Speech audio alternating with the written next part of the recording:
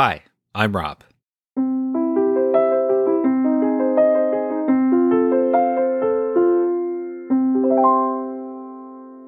Tale number 15. The Abandoned Storage Unit. I was helping my dad move some things to his storage unit. We rented a truck, went and got the stuff from his office, and went to a storage unit that he already had. But the key to the unit did not work. We had bought the lock from the actual storage place, so we went to the front office and explained the situation. And they said, "Oh, no worries, we can cut the lock and get you a new one. But it'll be like an hour before we can do it because I can't leave the office and there's no one else here but me right now. So you're welcome to sit down and wait." My dad and I sat down and started to wait. We made small talk with the guy in the office. His name was Jerry, and I'm pretty sure I remember him mostly talking about like football or something like that. And as time went on and an hour passed, I was getting really bored, and I'm not usually very chatty with people I don't know, but I asked him, "Hey Jerry, what's the weirdest thing you've ever found in one of these storage units?" And he thought about it, and he said, "There's some disagreement about that. If you were to ask my brother," and Jerry's brother co-owned this storage facility with him, "my brother would tell you it's the one full of dirt. Someone rented a unit from us. They had it for a couple years. They left. They didn't pay. When we went to clean it out, it just had a huge pile of dirt, like 6 feet tall. And we thought it was suspicious, and we're supposed to call the police if we see weird things. So we called the police, and they said it was just a pile of dirt." So that's what my brother would say. If you ask me what the weirdest thing is, and he stood up, and he said, "Well, let me show you what I think the weirdest thing is." And me and Jerry and my dad, we left the office, and Jerry locked it, breaking the rule of leaving the office unattended, which was the whole reason we had been waiting in the first place, but nobody said anything. So as he's taking us to a storage unit to show us, he's telling us a story. He said that when him and his brother bought the place, like 20 years ago, there were already several people paying for storage units, and so they were just kind of grandfathered in. And the people before Jerry and his brother did not take good records. One of the people who was already renting a unit when they bought the place, her name was Ann. They never asked her last name. They never had any paperwork on her. She was just someone that was already a customer and continued to be a customer. And she was a really good customer. She paid on time. She paid in cash. So 20 years ago is when they first met her. And then about a year ago, Ann stopped showing up. She stopped paying. And she was much older. So Jerry was like, it's very possible that she died. But he saw no announcements in any newspapers or anything. Usually he would only wait like a month or something like that before he would go in and clean out the storage unit, sell what he could, throw away what he could. But since she was like the most loyal customer, he gave it more time. And so again, he's telling this as we're walking to the storage unit. We get to a unit. It's a pretty big one. It's about the size, I would say, of like a shipping container. He gets out his keys and he opens the door and says, "This is Ann's storage unit." And it's just filled to the brim with books, with stacks of books. Like, you can't walk in there. It's so full of books. Stacked almost to the ceiling. I'm guessing stacked as high as she could reach. And I'm like, wow, that's a lot of books. And Jerry says, "Go look at the books." And my dad and I, we go look at the books. And it's all phone books. Every single one of them that we could see anyway. They were all phone books. White pages, so the listings were of individual people, not of businesses. And each phone book was different. Just from the ones we looked at, they had some from towns in California, towns in Ohio, and this whole unit was full of these phone books. And I was like, this is weird. Have you guys looked through the phone books? And they said no, they hadn't touched the phone books. And actually, when I picked one up, he asked me to put it down, so I didn't get to look in any of the phone books. And I asked him, "What are you going to do?" And he said, "I don't know." He's like, "I really still want to find Ann or find her family and figure out what's going on with these phone books." And so he closes it. We eventually get into my dad's unit. We move the stuff in we need to move. We take out the stuff we need to take out, and we leave. That night, I'm back at my place reading. The book I was reading was about Abbas Kiarostami, and he was talking about the movie Close Up and his inspiration for that movie, and how he read a magazine article about the events that would inspire the movie. And when he read the article, he immediately knew he had to make that movie, and he just got to work making the movie. At that point in my life, I was really into filmmaking and learning about it and reading about it, and I was always on the lookout for something that maybe I could make a movie about. And I was like, these phone books are really interesting. Is this the story that I need to turn into a movie? And I was like, yeah, I think it is. So I got in touch with Jerry. I sent him an email because it was the middle of the night. And then I got to thinking about how could I turn this into a movie? And I was thinking a documentary about exploring the storage unit and also trying to figure out what happened to Anne. Jerry called me the next day. He was really into it, which kind of surprised me. I had a camera, I had equipment, but I wanted to do this one right.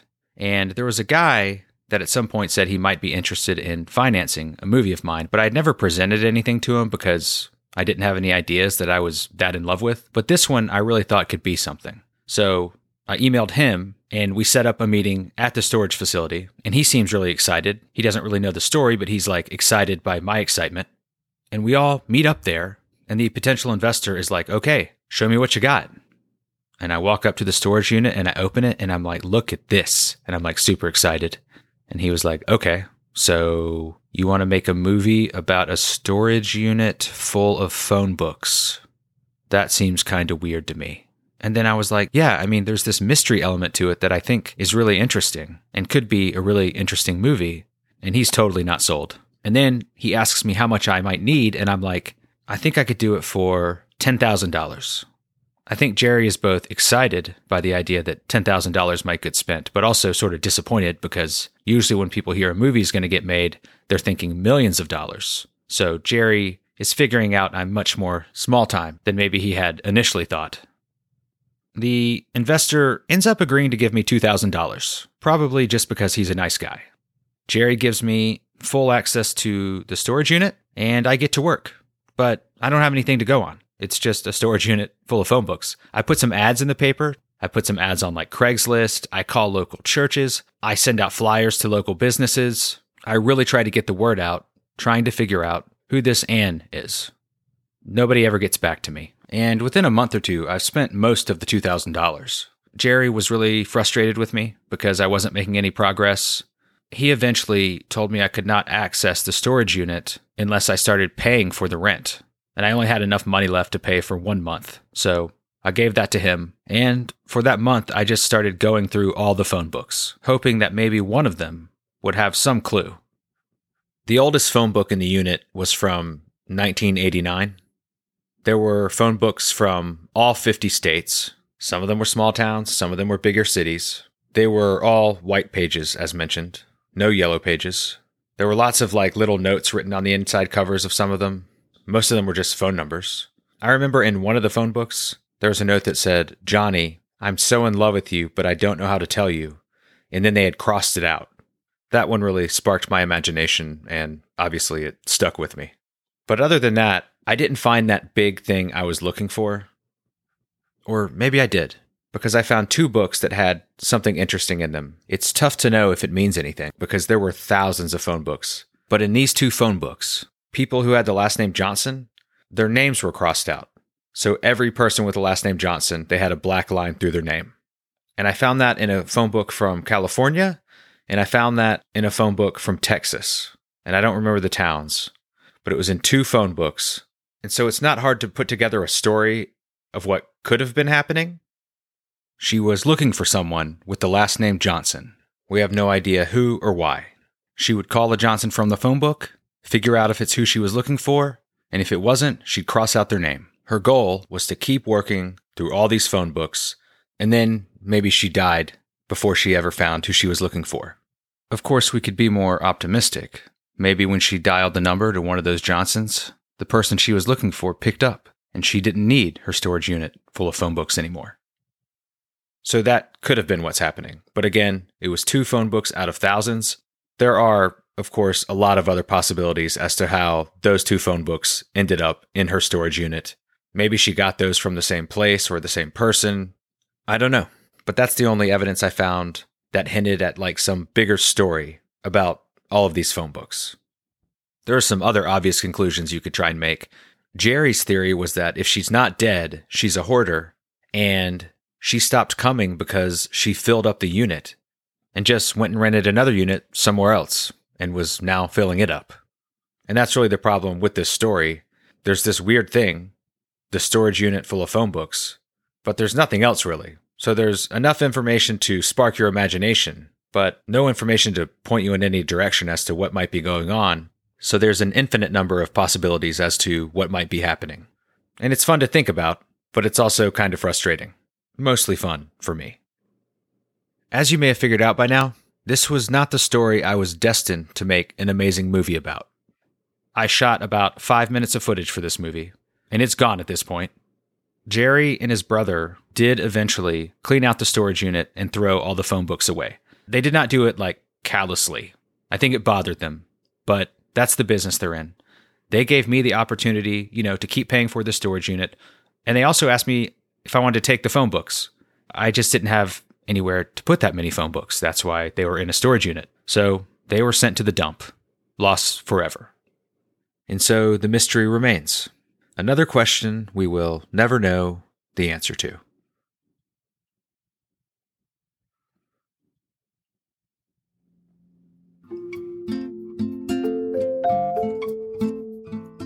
Rob Tells Tales is produced by me, Rob Tiffin. I had some additional editing help from Ben Lamb. The cover art is by Marcella Johnson. She also came up with the title. The end credits music is by Poddington Bear. You can find us on Instagram, Facebook, and at robtellstales.com. This podcast would have not been possible without Ben, Marcella, and Melanie. Thank you, and thanks for listening.